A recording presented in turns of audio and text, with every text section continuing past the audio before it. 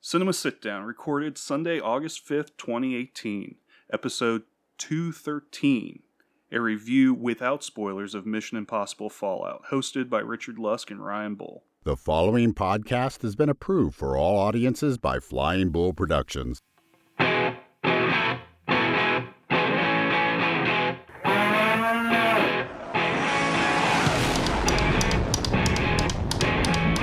The best part of any film is the sit down afterwards. Richard Lusk and Ryan Bull bring you Cinema Sit Down.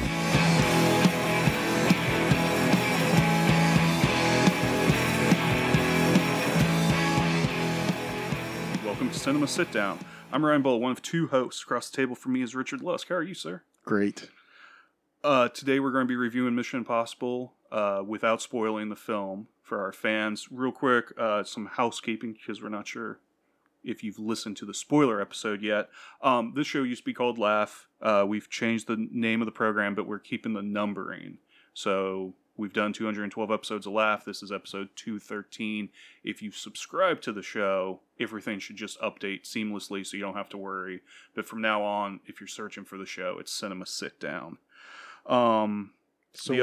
This one's coming out after the spoiler episode? I don't know which. We'll release them both at the same time. All right, that makes sense. And I don't know which one people are listening to first. Hopefully, there's no point listening to this one if you've already listened to the spoiler. They just want more of us. Okay, there you go. That'll be fine. But yeah, for every movie review, we're going to have two episodes. We'll have one that has spoilers and where we can talk about anything at any time, and then we'll have a non-spoiler episode. So if you're trying to figure out if you need to go watch this film or why you should go watch this film, fun, you can listen to this. So that's enough of the housekeeping. Today's review is Tom Cruise's sixth Mission Impossible film, a franchise that began back in 1996. He plays Ethan Hunt, who's trying to track down some missing plutonium that the bad guys are trying to use in atomic bombs to cause worldwide destruction. With the help of his friends, he runs, jumps, drives, and flies as he tries to save everyone. Right? That's a pretty good synopsis. Yeah. We reviewed the previous Flies or falls? Well, he flies. He flies some. Flies and falls. Yeah. Oh, he flies a helicopter too. Yeah. He does everything in this. Yeah, he does a lot of stuff. We reviewed Mission Impossible Road Nation back 3 years ago, episode 68. Apparently, we didn't agree on the show. No, we did. I didn't like it at all. Did you like this film though? Yeah, are you coming around on Mission Impossible? No. Well, wait, the whole franchise or everything? This movie as a standalone movie is fine. I enjoyed it. I saw it in IMAX, Dolby Cinema on a big screen. I guess maybe like a Limax type of screen. But I think if I were to recommend anyone to go see it, I would recommend that they go see it in big, giant IMAX movie theater. Because why not? I mean, this is probably the second biggest spectacle film of the summer, right? First was Avengers. Okay. And now you've got this. Very different film from Avengers. You've already mentioned the stunt work. Right. It's really strong in this film. There's a lot of good action sequences. There are 4 major ones that could cap off pretty much any other action film. And this, I mean, you get 2 of them within the first 30, 40 minutes. My guess is that this movie for you is going to be in your top 10 at the end of the year. I would think so. Because it's got to be your favorite movie of the summer so far. It was probably, I was thinking that you would have seen it in theaters, but there's probably even streaming online or at home or any movie that you've caught up with. It's probably better than most of those. Yeah, I would be comfortable saying this is my favorite movie of the summer. It definitely lives up to the hype. If you want pure action. Favorite part of the movie? Favorite part? There's a Halo jump sequence that I thought was pretty impressive. Just the cinematography and just realizing how hard that stuff is to do. What about you? There was a line in the movie that reminded me of another movie where they're going to meet somebody and they introduce her name as something Mistopoulos, activist and philanthropist.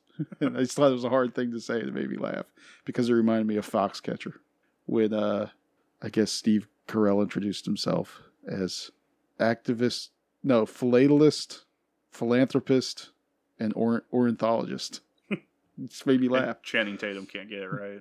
No, and then it goes back and forth like that. So I thought it was a callback to that. Maybe there was some good humor in this film. There were some funny bits, though a lot of them did seem like they were ADR'd in after the fact. Has there ever been a less active action star than Ving Rhames? I mean, he's in 6 action movies, right? Mm-hmm. This is the 6th one in the franchise. He's been in every one of them, and I don't know if has he ever run? I mean, compare him to Tom Cruise. In this movie, he does a lot of sitting. Yeah, he gets himself in trouble.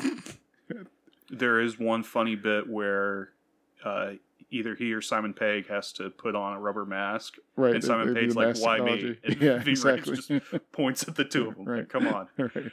No, yeah, I enjoyed all of that. I enjoy watching real stunt work going on. I'm getting a little tired of the CGI fests, especially at this point in the summer. So this is a nice palate cleanse. Sadly, I think that you really can't tell the difference nowadays. But now the CG has gotten so good, and then really when you compare it, CG created stunts or spectacles to this movie contains things that you don't think normal people can do anyway. Yeah. So you can't believe your eyes, you know. This is the equivalent of like, in Magic they have bullet catch tricks. Mm-hmm. This is like a landmine step trick where they're really getting blown up or something. I don't know. Yeah, no one incurs fall damage. Yeah. And, Cruise falls a lot in this film. I think he limps away in that one scene. Because I think in that one sequence where he actually, in the marketing for it, he jumps across 2 buildings, he breaks his leg or breaks his ankle or something. Yeah. I think that's the cut they use in the movie. And I think he limped away in the. Yeah, he kept going with the shot. He didn't want to ruin the shot. But then in the movie, he sprints off after somebody after that. He runs across the top of the building. So you really can't believe your lying eyes, but at least it's live action. Mm-hmm. You can't believe your eyes. So for that reason. I think this is a nice way to cap off summer. I don't think that there are any other summer films that we're really looking forward to. Possibly The Meg, but I think you're already starting to have doubts about the reviews. Yeah, we'll see. Yeah, not being good.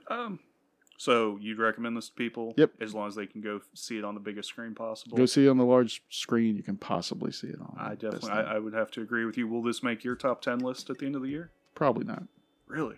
Yeah. It doesn't even make my top 20 Tom Cruise movies. Favorite Tom Cruise movies. That's a shame. I'm not into action movies, Mr. Bull. I know, but this is... okay. Last question then. A lot of the marketing has said, this is one of the highest reviewed action movies of all time. Will this movie stand up? Is this something that we'll point at in 10 years? Is this another Matrix, Speed, Die Hard type film?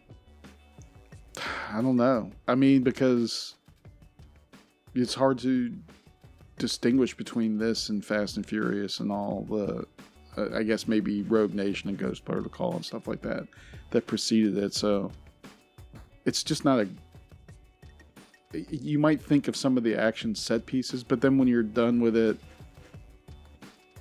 you go, okay, that was great. I just saw it, but you're just on to the next big thing.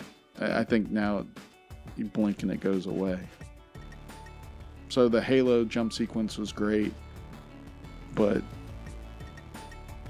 are you going to think about it later? Is it going to be something that occurs to you later to consider? Do you have to think about it any more than you did when you actually saw it? I don't know. I don't know either. It's going to be one of the greatest action movies of all time. I don't know. I think what does hurt is that we're getting away from rentals and stuff, and that people can watch so many other things whenever they want. When I was in college, I remember everyone had the Matrix DVDs.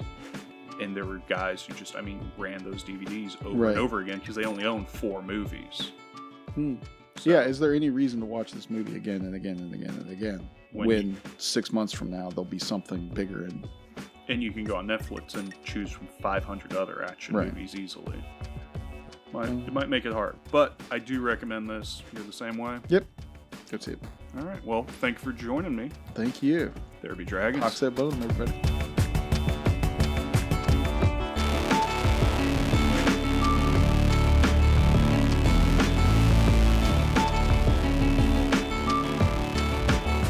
What did you think of today's show?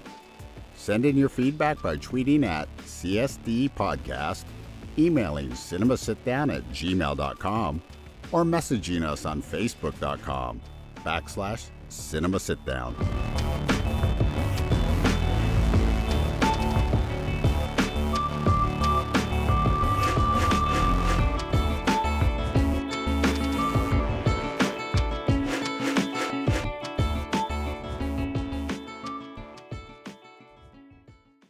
Cinema Sit Down is a Flying Bull production.